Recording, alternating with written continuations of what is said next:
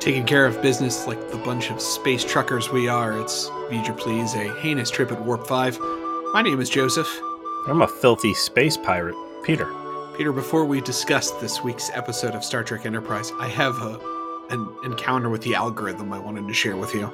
Oh, the all-seeing algorithm, yeah? This Tales of Podcast Editing? A little bit, actually.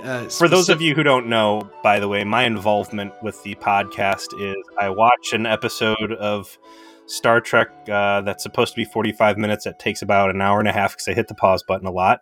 I write my little diary. I talk to Joe for about an hour about Star Trek. Maybe sometimes I come up with a title. And then other than that, I live a carefree, happy life away from this podcast. It's Joe doing all the heavy lifting.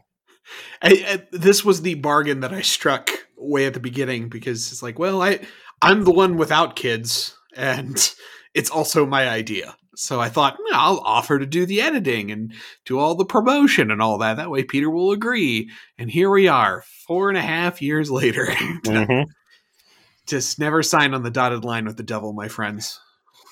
So this algorithm devil, tell me about it. Because I've tapped into YouTube to look up videos, very helpful how-to videos about certain, things about audio editing and Audacity in particular. The algorithm knows I have some level of interest in that.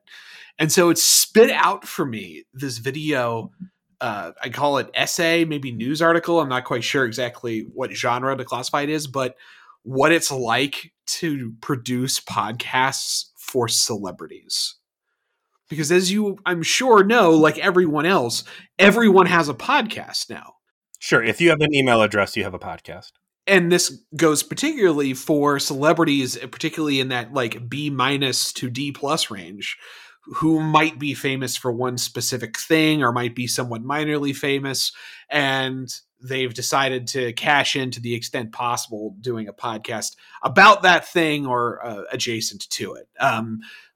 Quick side on that. Like if it's between seeing people pop off on Twitter at random or really getting a chance to like listen to someone talk, like I personally really enjoy the Bill Burr podcast. It's a valid career move for growing a brand, I think. Comedians are the kinds of people that can do very compelling podcasts because they're funny, particularly someone like Bill Burr, who's just fun to listen to, particularly when he's like doing long form stuff with like Joe Rogan. Sonny and Philly's real good.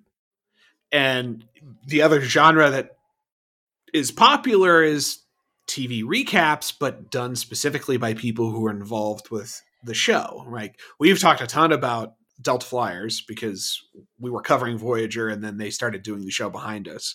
There is an Enterprise version of that too. That's Colin Trenier and the guy who plays Reed, the British guy who plays Reed. His name suddenly escapes me. Dominic? Yes, Dominic Keating.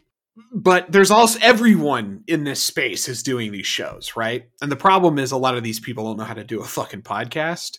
And like you said, your interaction with this is you watch the show, you sit down and you record and then you just like fuck off and somebody else handles that. But you actually care. Like you took notes, you're ready to do a show. We want to keep it to an hour.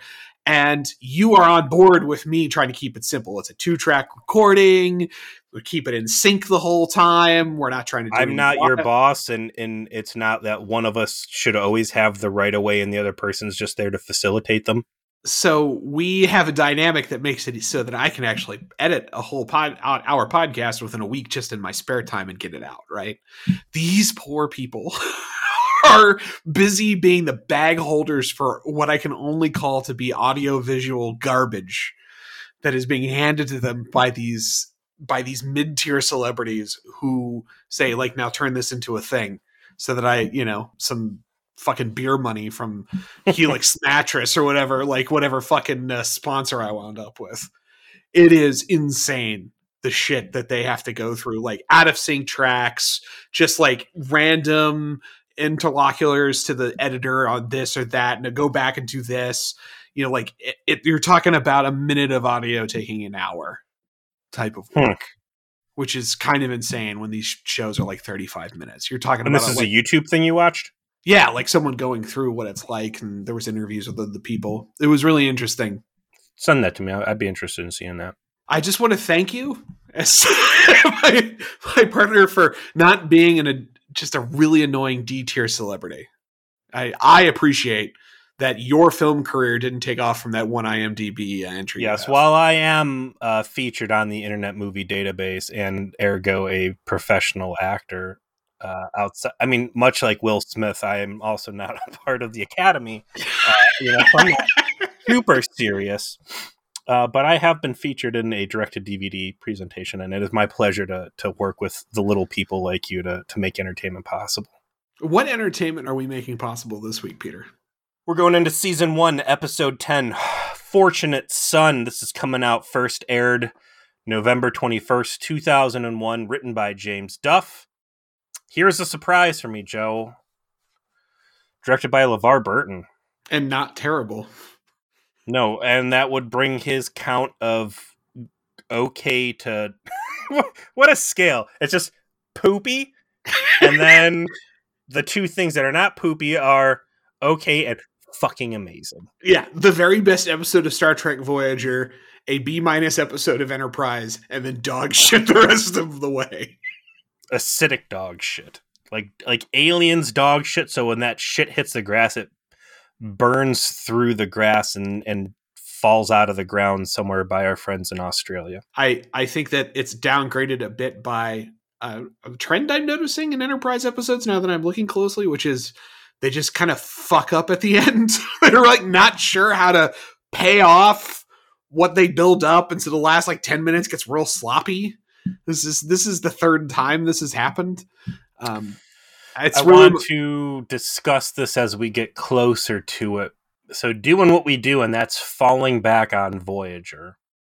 A lot of times Voyager would say, and basically here's a story we wanted to tell, and instantly we cut to an exterior shot of the ship flying off and roll the credits. If I'm reading your complaints correctly, it's the fact that Enterprise hangs around to kind of fully explore what just happened, and those debriefings, in this case between Archer and the captain of the ship, just kind of have an off note to them. I didn't mind that as much as how they paid off the confrontation, the third act confrontation. That's what was sloppy to me.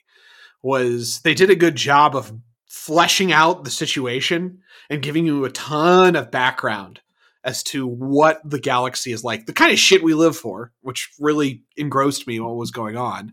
And then they get to okay, now we have to have the actual conflict happen. And it's like, what the fuck is actually happening right now? Like, what's going on? We're not going to actually show most of the space related stuff after like the midpoint of the conflict. Or we're just going to cut back to, a 6-man, low energy, low cover shooter. The gunfights in Enterprise are so fucking bad, I feel that they are turning into a trope worthy of exploded shuttlecraft on Voyager. The amount of slow, thoughtful dialogue that can take place in what should be a fight for your life situation is just ridiculous.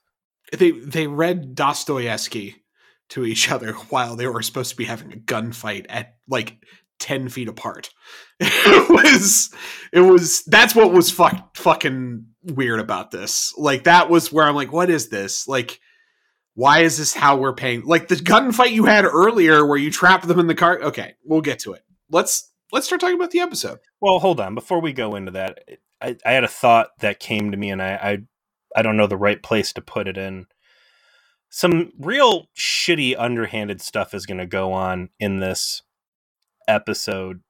Specifically, trying to trap the Enterprise captain and most of his bridge crew in a kill box, in a literal kill box where you ambush them and you and your goon are presumably going to shoot them in the head in a fucking cargo hold, and then that doesn't go well.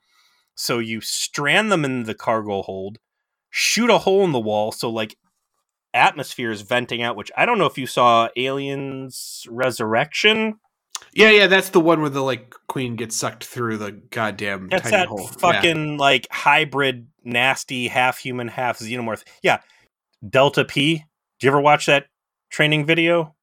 The most brutal of all health and safety training. Delta P. It's basically if you've got two containers with different pressures, it's mostly like so divers don't get caught in a fucking drain and get their legs ripped off or whatever. But that's what happens here, is you get pushed up against the vacuum of space through a hole in the bulkhead and you get sucked inside out. That's what they tried to do to Archer. And that seems like super brutal, but then, you know, they're okay and they're chill. Anyways, my thought to this is back to how the Vulcans fixed Earth. And I think there was like a genocide at some point. And I think that the Vulcans killed a lot of mean, bad people, and maybe they did it on the sly. And I think the result of that is a lot of the stuff you and I look at with like kind of this cutthroat viewpoint of, hey, the easy thing here or the smart thing here is something very Machiavellian, but it doesn't dawn on them. I think it's because the Vulcans have pruned those genes out of the human gene pool. I hate but love that you're mentioning this, because there's literally an episode of this show that explores that thought. Not that the Vulcans did it, but I can't say anything else because it's an awesome episode. So maybe there's something to what you're saying, is what I'm saying. Like, I'm saying that the evil was bred out of humanity. That the future of humanity is mostly stupid because the cutthroat realists got purged. I don't know. So we're going to open up with this episode with a pretty cool freighter. Action begins on the ECS Fortunate, which I found out by reading the Memory Alpha was apparently just created using redress of existing sets, but they did a great job of making it feel different. Wow, you got something interesting out of the Memory Alpha, because it's the Memory Alpha is so bad at this point, and it was bad for a while in Voyager, but like the crimes of Enterprise Memory Alpha, these are big entries. It's just complete fucking garbage. What? Let me read you this chilling tale. Are you going to read about like the fact they did insert shots for their episodes like on certain dates, and that's like also on Wednesday, 26 September 2001. They also the call sheet reminds the cast and crew members to get their Paramount photo IDs from the Pickford building this week. It was open until 6 p.m. The principal actors had, and it goes on for like a paragraph. Who fucking cares? No one cares. No in-character fucking information at all. Just, ugh. But there is some diamonds in the rough. So apparently they created the Fortunate through just set redresses, which they did a good job of making it feel like a different kind of ship. Like it was like older and more analog and lived in. And it's a great job to all of the crew people that did that. Surprisingly to me, this Boomer faction is very interesting. These are generational ships. These are ships that move at a max of like 1.5 to the 1.8 rate. Yeah, warp 1.8. These trade routes they're running take, what was he saying, like a year, 2 years or something? Yeah, it can take years between ports. The two characters who we will find out are the captain of the vessel, Keen, and his first officer, Matthew Ryan, are playing a game of toss the football, except they're doing it across a low gravity plating, so it kind of hangs in the air for a little bit of amusement for themselves as they are spending their day, and they're talking over, like, you know, the ship's like got a little bit of a list here because like the jabronis at Jupiter Station didn't fully fix it, balance the weight load. Yeah, I didn't get my fucking tires aligned when I went to tire discounters, and they're doing the discussion you'd expect on essentially a space freighter, and they get an alarm that they're being attacked by Nausicaans, which I know Nausicaans. They stabbed Jean-Luc Picard in the heart. A known villainous quality to the viewer, but as we will find out, somewhat unknown to our protagonists. And they go to deal with it, and that's the end of the teaser. We cut back after the theme song to Archer getting woken up, and we have our usual one of the guys has to be shirtless moment. Yeah, and just real quick, a pretty great opener. Yeah, very clear stakes. You know, you set up what's going on. Like, these are the freighter guys. They're blue collar dudes in space. and they're getting attacked essentially by pirates because that's what Nausicans And they make are. it look like this freighter's fucked too, right? This Nausicaan attack craft is coming in fast and hot, very agile, kind of like a fighter jet, and it looks like it's about to whip the shit out of this freighter. But yeah, cut over to Scott Bakula's fucking man jungle going on his chest. He is a hirsute individual, and I sympathize. I do like, again, it's like the opposite of Voyager. They just got these guys' shirts off all the time. All the time. These dudes cannot miss a day in the gym. The B plot for Enterprise is naked time. But he gets his shirt on because his boss is calling. And it's Admiral Forrest. And he's like, yo, dude, what's going on? How are things? Listen, I got your last message about got the cool comet stuff going on. You guys are just fucking great. It was the comet. Wow, how cool. You guys are just killing it. You're just banging out hit after hit. Nothing has gone wrong. We are totally not going to mention how you fucked up that whole situation with the monastery at all. But hey, listen, we got a distress call from a freighter, and it would take 3 weeks for a different Starfleet vessel to go out there, but you could make it pretty quick. So can you turn around and check out what's going on since you're out there? I hate to do it, but I'm calling you back in. Like, if it's between investigating sea slugs or whatever the hell they've been mucking around doing or helping distress things, like, that's some real Starfleet shit. I need to talk to you right now. If I'm to understand this, I mean, we are now past the comet and everything else. Like, this should be pretty fucking far away from Starfleet. Correct. This should be the farthest away from Starfleet, Enterprise, Earth that they've been. How the fuck is he? Before you say it, this episode's Memory Alpha also points this out, that this message and the screen at the end essentially is out of order of the episode where they drop the buoy that allows them to communicate, which is referenced in this episode. So that's a hell of a fuck up.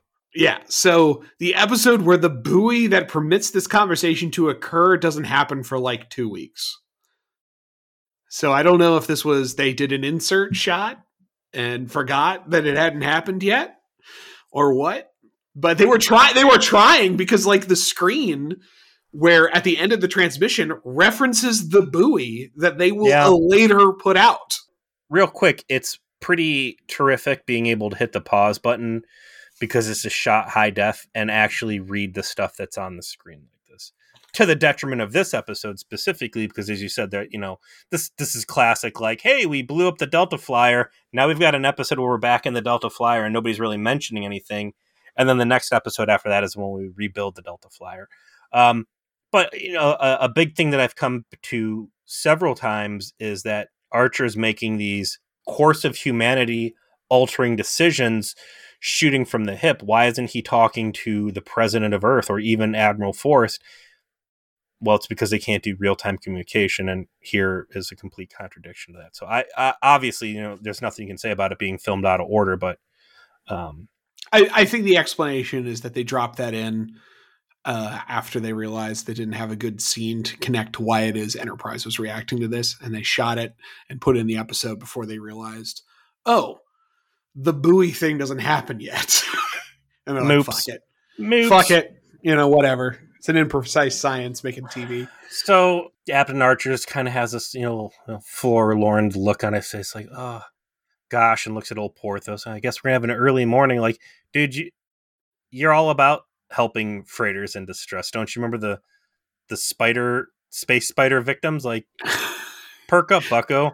These are humans. These people you'll be able to talk to, and they're not going to suck your juices out. Like, maybe they won't even shoot you in the leg or make you eat armadillo or whatever went on a Terra Nova, yeah. They find the ship. It can't communicate. It's been in a battle. This is a Y class, 23 people, warp 1.8, and also we get told that in Boomer speak, there's some fucking going on over there. Which brings me to something else I wanted to discuss. So the second lead character of this episode is clearly Travis Mayweather, which of course it would be because this is an episode about boomers, and we've established already that Travis is a boomer. He grew up on Starship, and he grew up basically just in space going between trade routes and all of that. This should be a great episode for him. And the script gives him a great episode to have. And I don't know if it was a year ago, we posed the question, who is the worst actors in Berman era Star Trek? And you threw Garrett Wang on there, rightfully so. And then you mentioned this guy who plays Mayweather. And you're right. Yeah, I don't know how else to put it. He is the worst actor in Star Trek. He is sub-community theater level. Like, he's got a great smile. The dude seems like a really nice guy. I don't hate him, but like, ugh. He honestly feels like a AI, like a robot that like internalized what acting is, but has no feel for it. You know, like he understands what he's supposed to do. Hit your mark. Face this character. Say the lines. Maybe even emote in an appropriate fashion. Because there's a scene later when they finally actually talk to the crew of the Fortunate, and he's like in the background as basically the number 2 to Archer on the mission, and he's like doing like these little like facial things to like encourage the crew to like do what Archer's doing, but it's all like noticeable and almost exaggerated in that way that like bad stage acting is, because. And maybe that's what Anthony Montgomery's background is. I don't know. I've never actually looked into it. It would not shock me to hear that he never did TV before this, because he doesn't know how to not do the stage acting thing. He's too big. He's always big. He has to exaggerate, and he has to be very clear about what he is doing. Because he has to communicate what he is doing to an audience of people in a theater, some of whom are in the back and have to be able to see him. Like if he is a theater actor, that makes a lot of sense. I don't think he'd even be very good at that, but it would make more sense for why his style is that way. I'm looking at his like roster of things. He definitely did TV, but he didn't do a lot. He was on a show on the WB called Popular.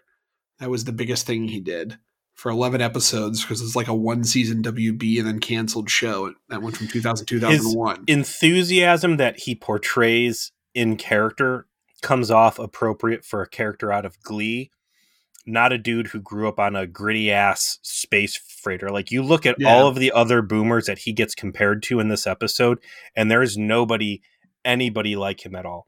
And you take that bit you said about him being AI. I think if Data didn't exist, or, you know, also we weren't set like super far in the past, if it was Picard era or something like that, or if he was a character on the Orville, and that's just like super chipper AI, like an android, I think the way he portrays this character would be perfect. But as a grizzled, I basically grew up in the hellscapes of space, fighting off pirates, and left this gritty sailor life behind. Like, it's just such a weird fit. He wasn't a stage actor. He did TV and movies. He was not super young either. He was 29 at the time this was happening. He had some experience. He'd been doing stuff since 1998. He's just bad. I don't understand how he was the best guy. Like you said, he seems nice. Sure. Maybe just charming in person, and they're like, you know, let's work with this guy. Maybe he'll get better. Maybe he'll get better. Right. And wow, what really struck me about the episode was the galaxy of difference between him and Scott Bakula. In just that veterancy of Scott Bakula. He is a career actor. He has done real shit. He has done movies and television for decades already leading up to this. And he is able to just do things because he can get into the mode. Like, doing Star Trek is hard. You're not actually on a starship.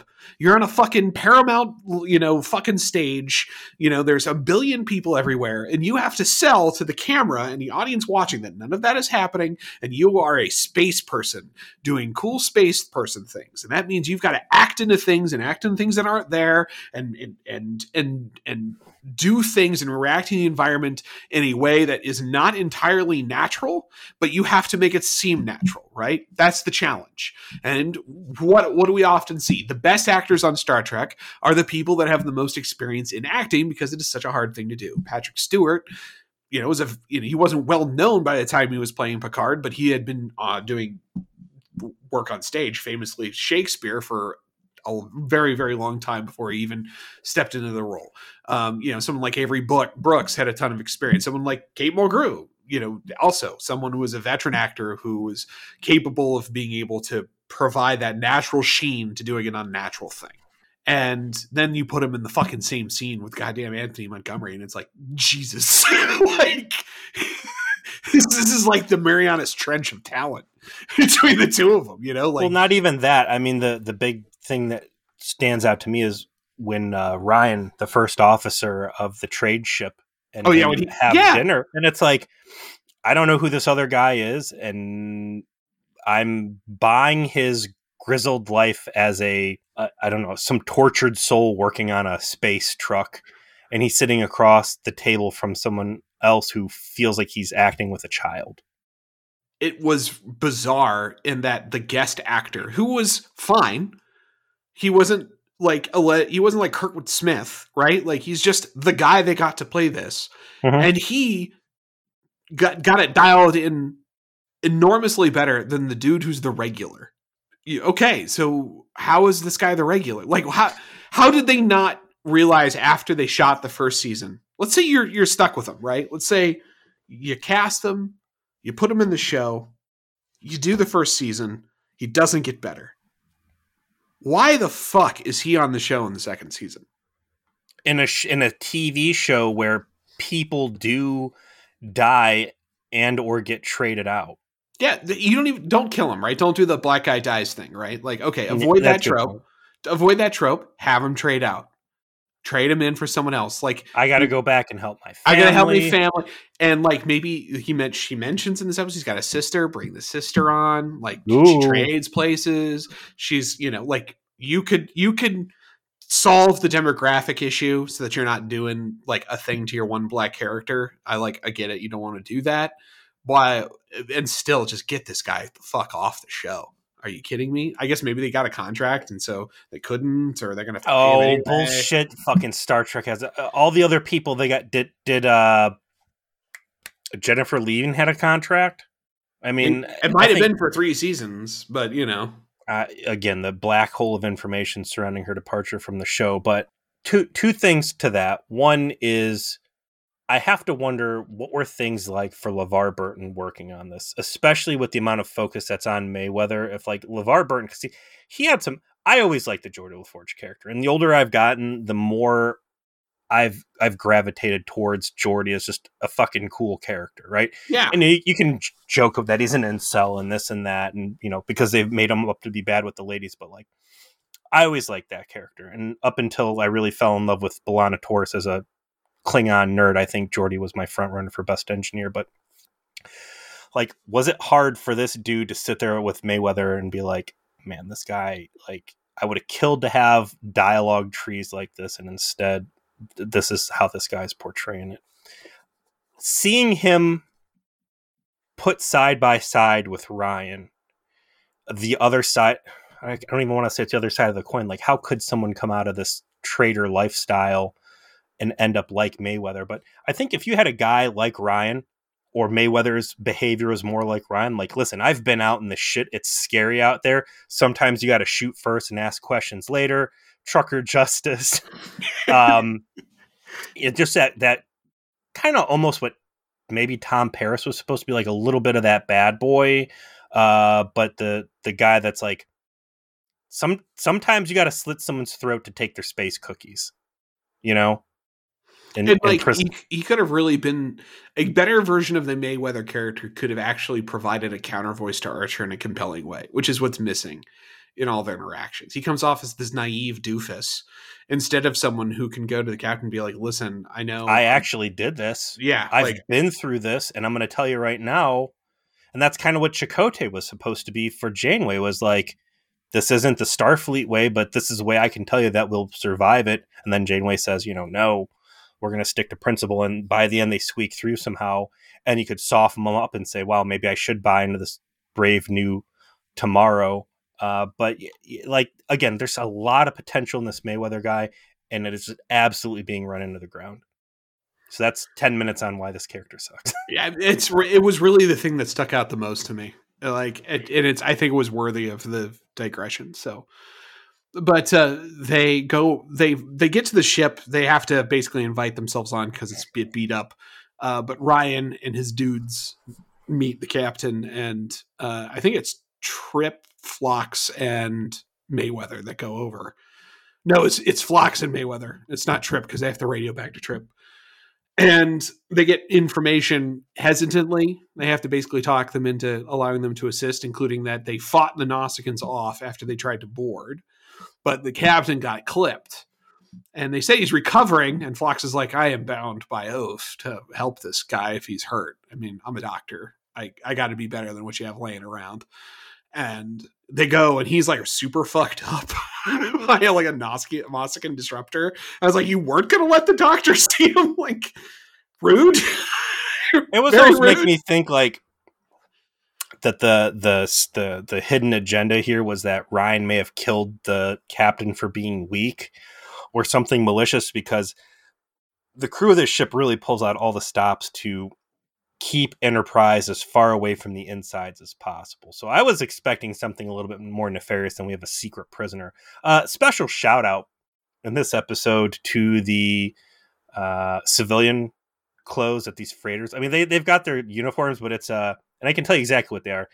Those coats, those are Dickies Eisenhower insulated jackets. I know that because I bought that for all the people in my company because those coats are awesome. So I'm glad to see Dickies is still alive and kicking in Enterprise era. The civilian clothes of the 22nd century are just mid 20th century casual clothing. It's like finally we have just arrived at let's not do anything weird, guys. I'm down for it. I like the grounded feel of it. We continue to have this ongoing plague of the Enterprise crew is stupid and requires exposition so we can fill the people watching at home in. And every time, well, we don't know what the Nausicaans are. We don't know this. Like, anything Earth has interacted with, you guys should be briefed on. You're supposed to be smart scientists. Read some goddamn books. I know we need to do it to bring the viewers up on what's going on. And looking back, I like the way they would do this stuff in Voyager, where Tom Paris was just a fucking moron and everybody had to explain it to Tom like he's 5. And it sucks because it makes someone look stupid, but you could make that dumbass just a random crew member in the background like, what's a Nausicaan? Oh, well, you see Timmy dipshit. Or you don't even have to do that. You could just have, like we were attacked by Nausicaans, and then Archer do the Nausicaans.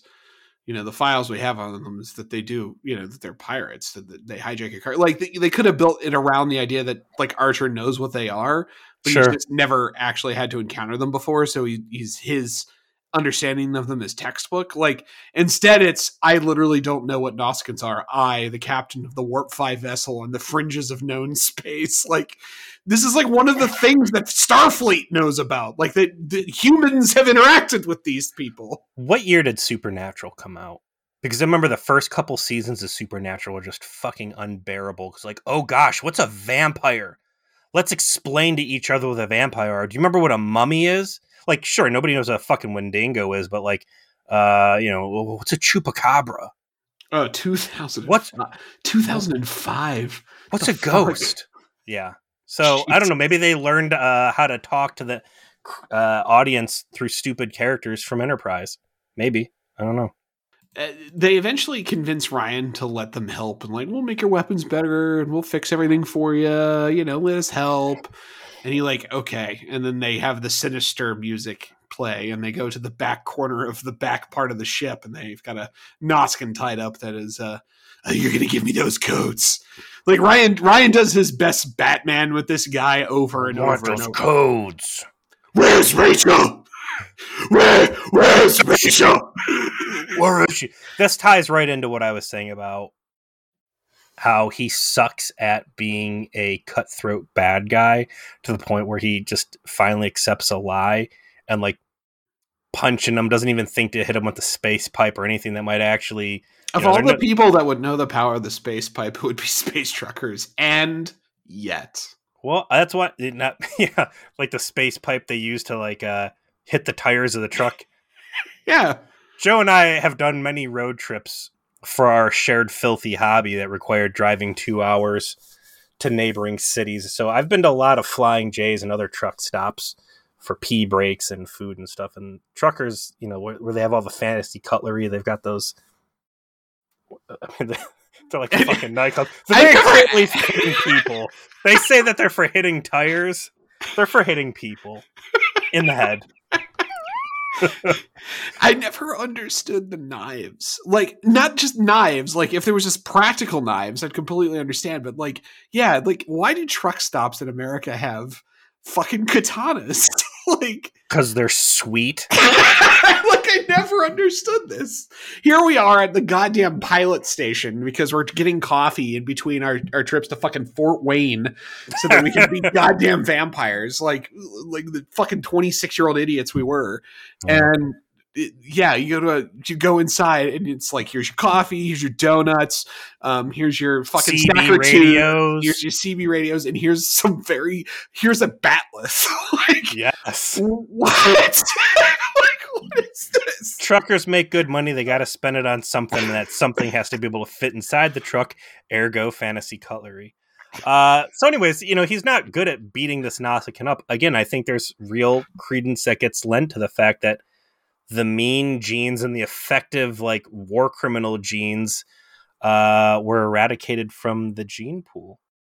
They start this, hey, we're going to help you. We're going to fix your engine up. We're going to treat the doctor. We got a little bit of downtime. You want to come on over and see an NX class? It's going to be real badass. We're going to show some stuff off. And I love, like, how Ryan's eye catches the transporter. He's like, oh, shit. That's a transporter. I don't know about that thing. I hear it steals souls. Like, he practically says it, right? Like, what if Mayweather had started like Ryan? He was like a real grizzled, realist, dirty trucker guy. And then Mayweather got transported. And on the other end, he comes out real, gosh, wow, gee, killers. Look at me. I'm going to help you out. What's up, guys? Everybody's just like, what the fuck? It flends the darkness from his spirits. What? Did he just get lobotomized? What the fuck? Did he get body swapped? But you could just like show the other people's eyes like, well, this is down for time to lock out, tag out this thing. We gotta. I know what that is now because of my promotion. Oh yeah, lockout, tag out's a big deal. That's a big deal. Yeah, but they did. Does a transporter count as a confined space? But this is the sequence we were talking about earlier, where Mayweather's taking Ryan around, and Ryan just acts circles around Mayweather, and Mayweather looks like he's just like a kid taking like, oh boy, big brother, why don't I show you this thing and this thing? And the guy, like, eventually they have their confrontation in the mess hall of like, you took the easy life, you got out of the game. This is now you're living this life on this NX. Where's Rachel? You know, like he's supposed to be grizzled. Steaks and pecan pie with your Vulcans walking around in a spandex leotard. How you gonna turn your back on your family for this easy life? Real quick though, like Major Chekhov's gun moment on that transporter, I thought for sure that was going to be the solution. This was that they're going to beam them out or something. It doesn't get played into at all. No, it's just, again, to be like, this thing is weird. They've spent a lot of time, everyone being like, I don't fucking know about this thing. Rightfully so. I love it. I love that everyone is like, this is some fucked up shit. I do not want my molecules splattered across the galaxy. This is evil. I played Doom. I don't want to go through the fucking pass-through dimension. The meat and potatoes here is that there's a resentment between the two of them.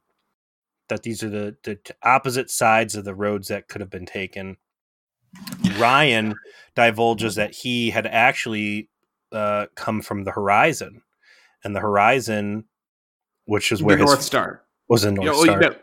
Yeah, Ryan said he was on the North Star, which was a ship that was apparently destroyed by pirates. It was the Horizon was Mayweather's family's ship.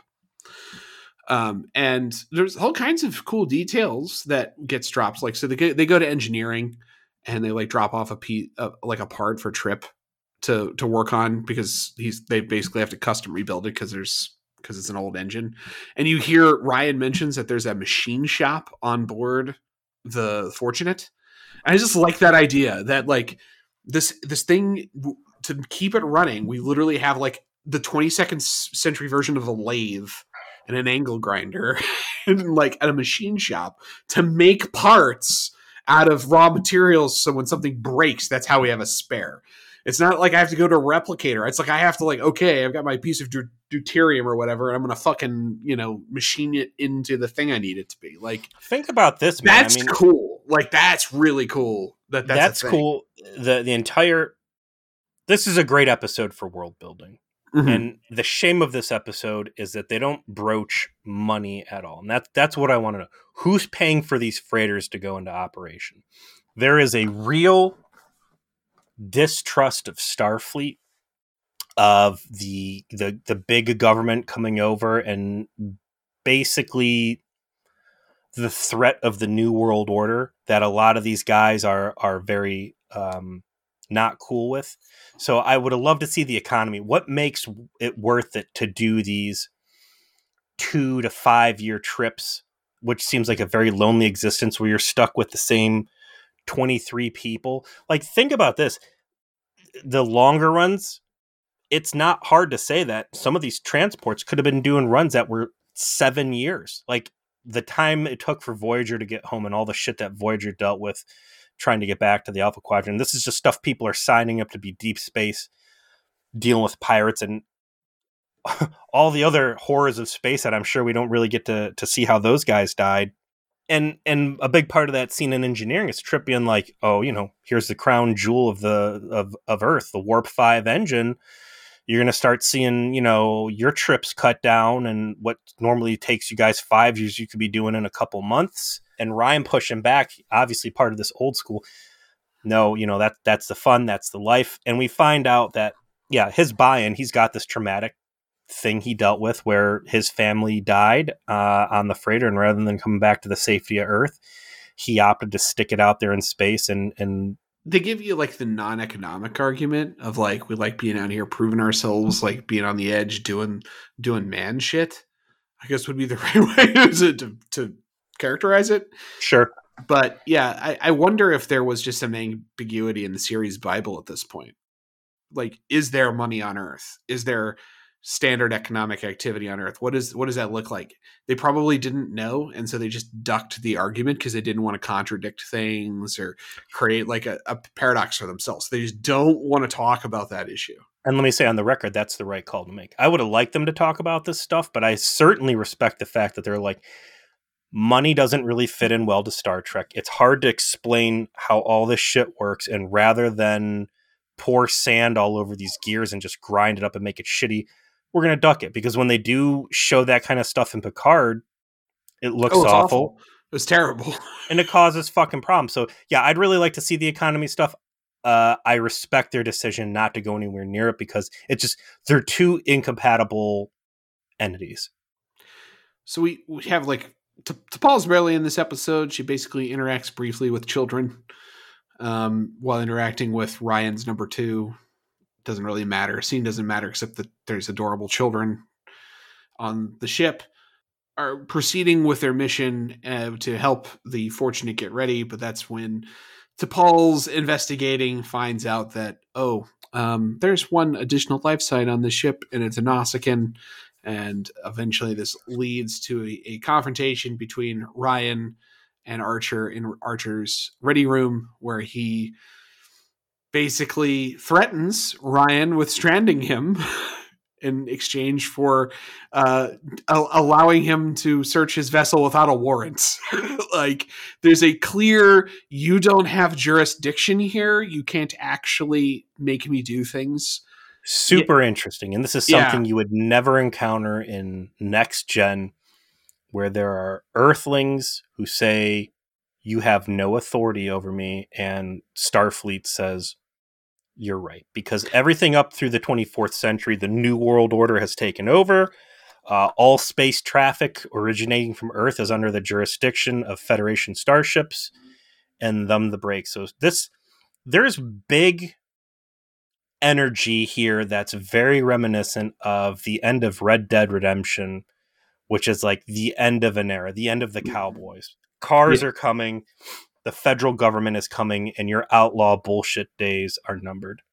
Particularly the first game is kind of the death of the West is the theme. The second, because it's a prequel, is a little less deathy of the West, like it's still in the air. But the best part of this scene is like Archer's like, okay, I know how I can butt myself into this. Hey, Commander Tucker, why don't you go back onto the ship and take everything you just put out? And he's like, sure. And he's like, you heard me, Trip. And Ryan says, you wouldn't do that. And they go for a real close shot on Archer as he's looking away from camera. And he looks towards the camera and says, watch me.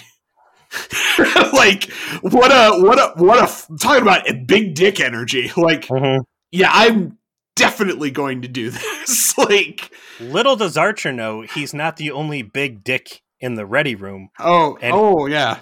And well, you're gonna strand me out here. Well, I'm gonna lure you into a fucking kill box and try to roll you. What the hell? Archer strips Ryan of status, so Ryan tries to roll him in a back alley. Literally. Okay, fine. I'll take him over there. Well, where's he at? Oh, he's here. Here? No, way back in the corner. The way back. You told me you put the Harpy and Torpor around the corner. I'm here to unstake him. So it's God, what's the security guy's name? I always want to call him Dominic. It's not. What Reed. Is it? Reed. It's Reed. Is T'Pol in there? Yeah, it's Reed, T'Pol, and Archer, and it's Trip is in command of Enterprise.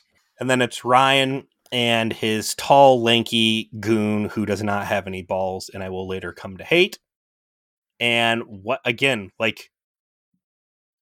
your plan here? Because I can't think of it being anything short of just murdering 3 Starfleet people while they're, for all intents and purposes, gunship is sitting there over your fucking shoulder. It is a truly bizarre take that, like, yes, I am going to start a fight. I'm going to murder these guys, and then I'm going to escape from their clearly superior warship so that I can go pick a fight with the Nausicaans because I think the one that I was slightly tapping on the forehead gave me the keys to the castle. That is what this guy is thinking. It is not a good plan. Things do not work out.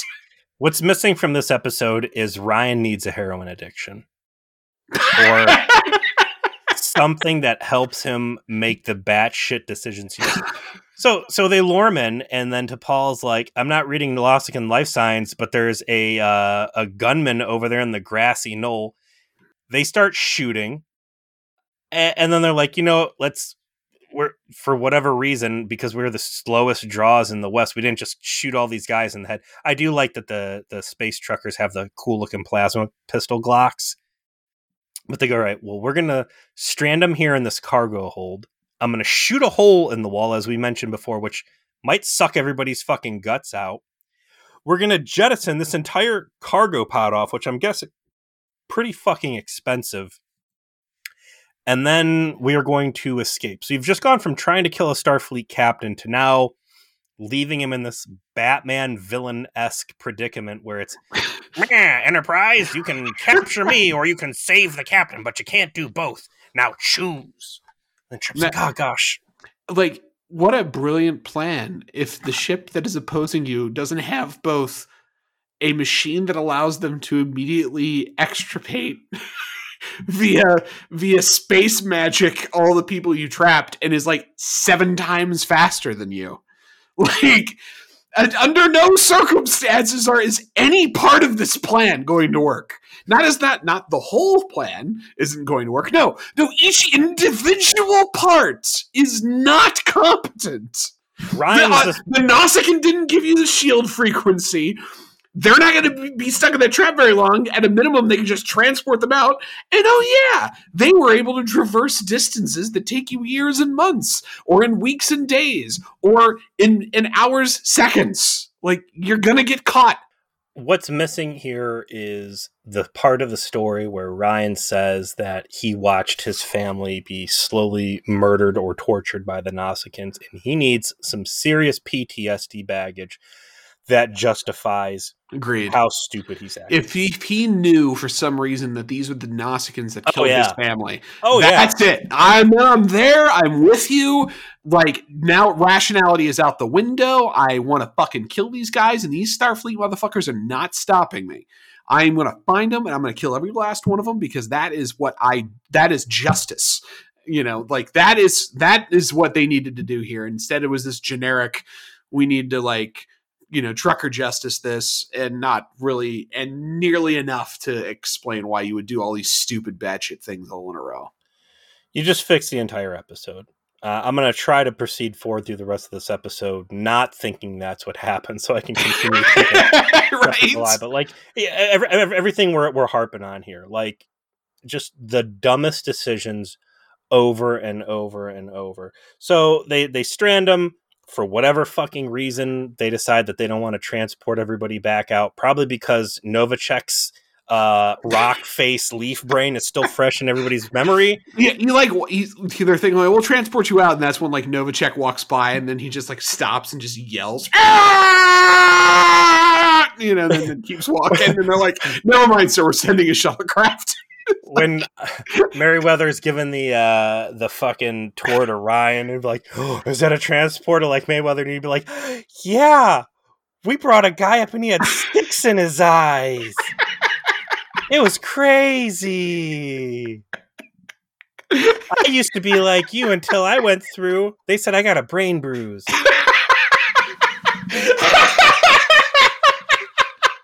Sorry, that was really good. So they go, okay, well, we gotta scan for the fucking warp tailpipe signature, but also not just shooting on the fucking the captain, like the freighter flat out is shooting like plasma cannons at Enterprise. Yes, everybody is complicit in this fucking act of I don't know, insurrection, war, treachery, treason. Call it what you will, but like, shit's real. Damn, they hit our long-range shield or sensor, so we can't find exactly where they are. And the Mother's like, no, I know where they're going. They're like going for those Nausicaans. It's equivalent of getting pulled over by an M1 Abrams tank and shooting at it with a 9mm. Like, yeah, what are you doing? Like, son, what are you doing? Like, just stop. So now we're gonna get to meet the real tall bitch. Ryan keeps it real. He's pretty hardcore. He's got a mission, but the only other real crew member that we're going to get introduced to, other than the captain who's been laid up, I don't even know if this guy gets a fucking... His name is Shaw. Shaw. Yeah, T'Pol. He gets his name from an interaction with T'Pol. You know, I don't know what we're doing out here. I don't think this is right. He gets slammed up against the wall. You know, I need to know that I can count on you. Can I count on you? Yeah, I guess. No resolve on this guy. Minus the fact that, you know, he just, again, because he was in there shooting at our... I just tried to help you kill 3 fucking innocent Starfleet dudes. Now all of a sudden I'm getting fucking cold feet. Like, too late, buddy. Ride or die.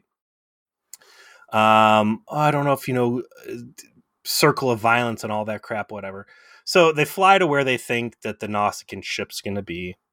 And they scan and they go, oh, that's the guys. I know that hull signature anywhere. Let's go get them. Let's go take our fucking freighter over there and start some shit. And then the freighter goes around the far side of the asteroid. They find out they're in like the Pirate Bay. There's 3 more of these fucking things. They found the mob nest. And they're like, well, don't worry. We already know their shield frequency. So let's shoot them. And they don't know the shield frequency because the Nausicaan didn't fucking tell them.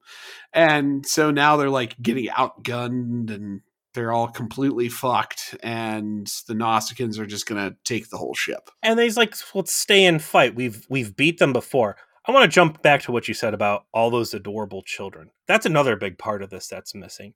You are on a freighter, not a warship. You got fucking kids all over this thing. Like, no point does anybody say, hey, listen, we got families. There's little kids. And what do you think the Nausicaans are going to do when they when they disable us and board us?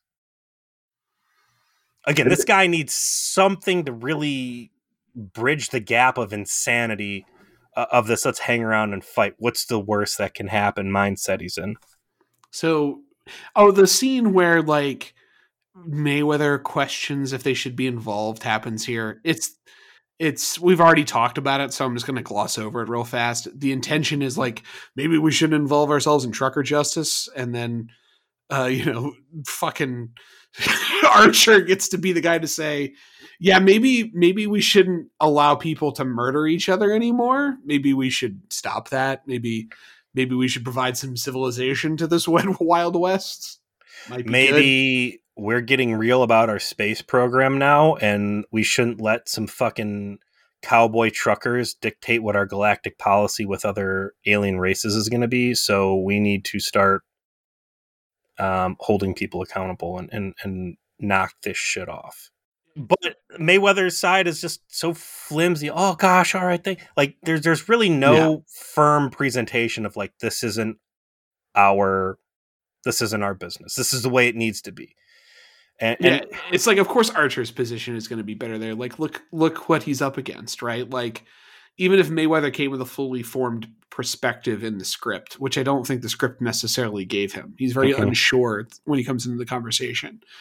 I don't think like it was potentially defensible within the scene by, if you're going to put him up against Bakula. Like, I also think crush him. The line that needed to be there from Archer was, we've moved past war and revenge as a species. Once upon a time, maybe this would have been acceptable, but we have made a decision post World War III nuclear holocaust that humanity is going to reinvent itself, that there's a brave new world tomorrow, and that it is our obligations to realize that, and taking a fucking freighter full of truckers to go hunter-killer missions does not fit into that plan.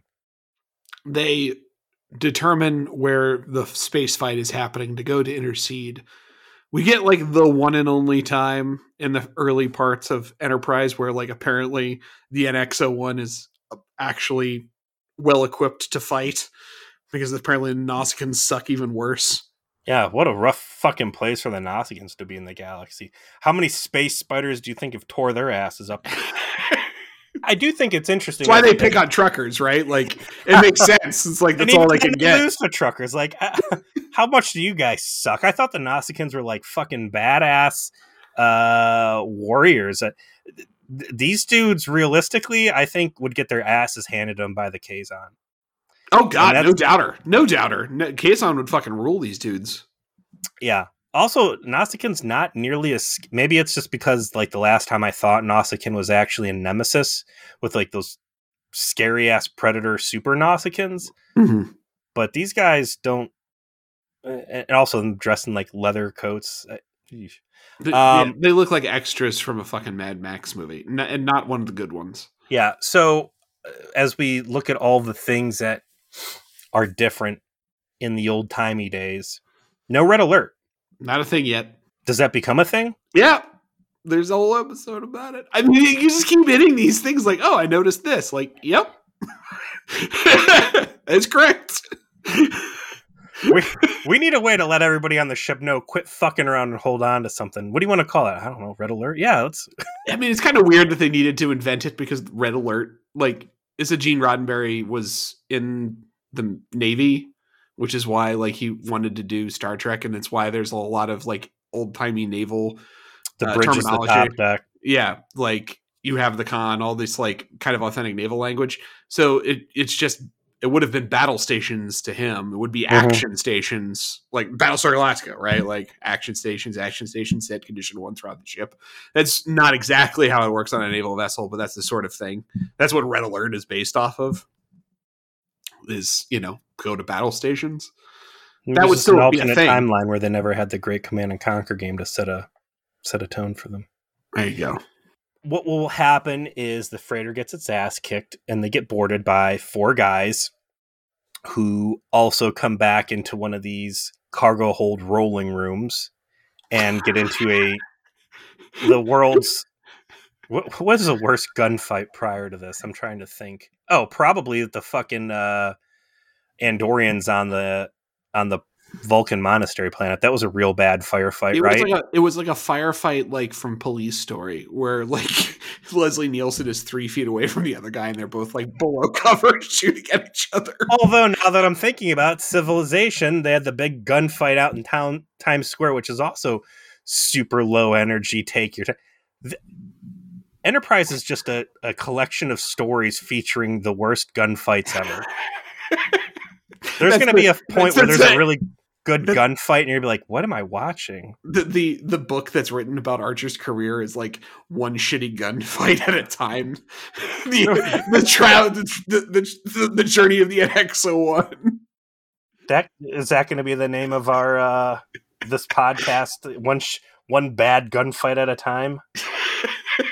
I like that. Let's do it. But they have enough time in this shitty gunfight to have this extended conversation over the comm about how he needed to give up the prisoners so the Nausicaans would leave him alone. And like they have an entire philosophical breakdown while the bullets are flying in between the chest high walls and the fucking barrels.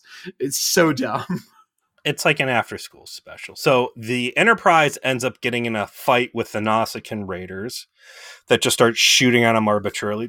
The leader Nausicaan guy is the one kind of brokering like what the option is here. And I don't know enough about Nausicaans and like their honor system or whatever, but I found it real flimsy that they're like, just give us our dude back and everything's cool. I don't know, maybe I'm thinking too much Klingon, but then be like, fuck it, we're going to die in glory of, or Kazon too, I guess. We're going to die in the glory of battle. And also, here's a real ship worth pirating. We're going to take the NX-1. No, give us our guy back and we'll leave you alone. Well, let me try and talk this guy off the ledge here. I thought they were just going to, again, beam them all out of there and save the day with the power of technology. But then Mayweather starts talking. And you get more of this awful line delivery where Ryan's like, dude, shut the fuck up. What do you get off the phone? And he says, shut up and listen. I don't give a damn about you anymore, but I care about, and I'm just like, oh my God. So they talk Ryan off that ledge and Ryan lets a Nausicaan go and then everybody's cool and they all just zip off. Again, weak, whatever. Hey, jump forward a little bit. Now the captain's awake and he's trying to pal up Archer, who's being a total dick, refusing to have some fucking, I don't know, some sort of special space whiskey. Yeah, so the coda is something you mentioned previously, which is this kind of awkward, almost out of place conversation where a character that barely was in the episode before now was the captain. He was just in the teaser and then this is scene essentially. And they kind of like wrap up the story telling part of this, like all the world building of like what it's like out there, and that the Ryan is going to be reduced to just he's not going to jail for any of his many crimes. He's just going to like have to scrub the fucking plasma coils. Like he's being punished 3 generations of I'm 3rd generation space trucker, and it's a hard transition into this new world, and we're going to be seeing a lot more of these NX class out there, Starfleet's growing. That's where you start. There is again a real solid thread in this of the expansion of essentially the federal government into the private sector, and that this way of life and that the frontier is gone, and that there is going to be a new way of doing things. And there are a lot of people out there that are not okay with it. And I hope that this is something that they explore more, because I think there's a lot of potential for some really great storytelling here, seeing how these people who are maybe don't even consider themselves Earthers anymore, right? They were born in space. They live in space. The captain's got some cool world building that the isolation is so real that these guys get extremely territorial. And if anybody gets within, 10 light years of the ship, that it creeps them out and they start acting funny. Captain seems like a good guy. I like the fact that the captain was clearly born on Earth, but he's kind of has this outsider viewpoint on how these spaceborne guys can get these boomers, right? And again, just I'd almost like to see him be a reoccurring character somehow, and Archer take him up on that whiskey offer down the road. But yeah, unfortunately, Scott Bakula has Swiss cheese brain before he quantum leaps out of the end of this episode and forgets that, this Ryan dude tried to fucking murder me in a back alley along with my good friends. And also, your doesn't ship even bring it up. Fired. You could say, well, okay, they attacked the Enterprise. They were never going to win, and that was just, silliness. But, dude tried to shoot me in the fucking head with a plasma pistol. Sorry, he's coming back in the brig. I like the world building part of the conversation, so it's probably why it's doesn't stick out as bad to me. But yeah, just the fact that this guy gets punished with demotion and having to do shitty jobs for the rest of the trip, and that it's harsh out here, and Archer's I just want to be done with this, and then just leaves. What I would like to see, it's an awkward ending. It is an awkward ending. Enterprise fly off, and then Ryan look at the captain and be like, I'm still the first officer, right? Yeah, totally. Fuck those Starfleet nerds. Let's go back to that Nausicaan base and fucking kill everybody. Also, too, Enterprise just finding where a fucking pirate bay is and being like, oh, no big deal.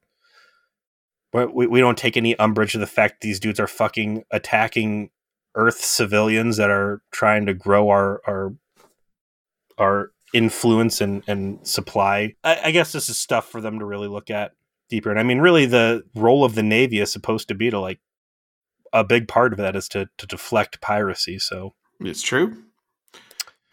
Well, we've talked this one to death, Peter. What's up next? A lot to talk about, though. And I mean, it was a fun conversation. It was just take that and compare it to 90% of Voyager, which is inconsequential bullshit. A lot of really great stuff here. So I'll take it also over going to the Planet of Unlimited Breadsticks last week. This is better. This was an improvement. There was more going on here.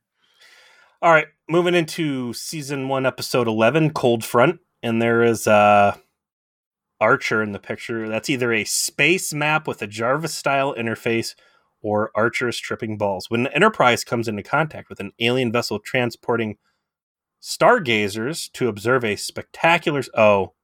people looking at space, not stargazer clap. To observe a spectacular stellar event, Archer invites him on board the ship, not realizing that Silik, a Salubian enemy, is among them. Archer quickly realizes Silik is engaged in a nefarious time-traveling mission and must stop him before he can tamper with the course of history. Well, I would shit on time travel, but I know that's a big part. The temporal Cold War is a big part of Enterprise, so it is what it is, huh? Oh, directed by Robert Duncan McNeil. Ooh, yeah. So this is the return of that plot from the pilot. They haven't really touched it since then, but we get back into it next week. All right, bring it on. All right, and we will bring you on to further episodes of Vision Please that will appear in this feed, just like the 200 before it. Good job. You did it. We love you. Contact us anytime. See you next week. Is this episode 200? No. Maybe. Oh. I don't actually know. Well, if it is, good job us. Good on us. Yeah. Good job, Joe. Good job to you too, Peter. Thanks. I worked really hard on this. You did. You edited all of that. Mm-hmm. None of it. Yeah. I hate you.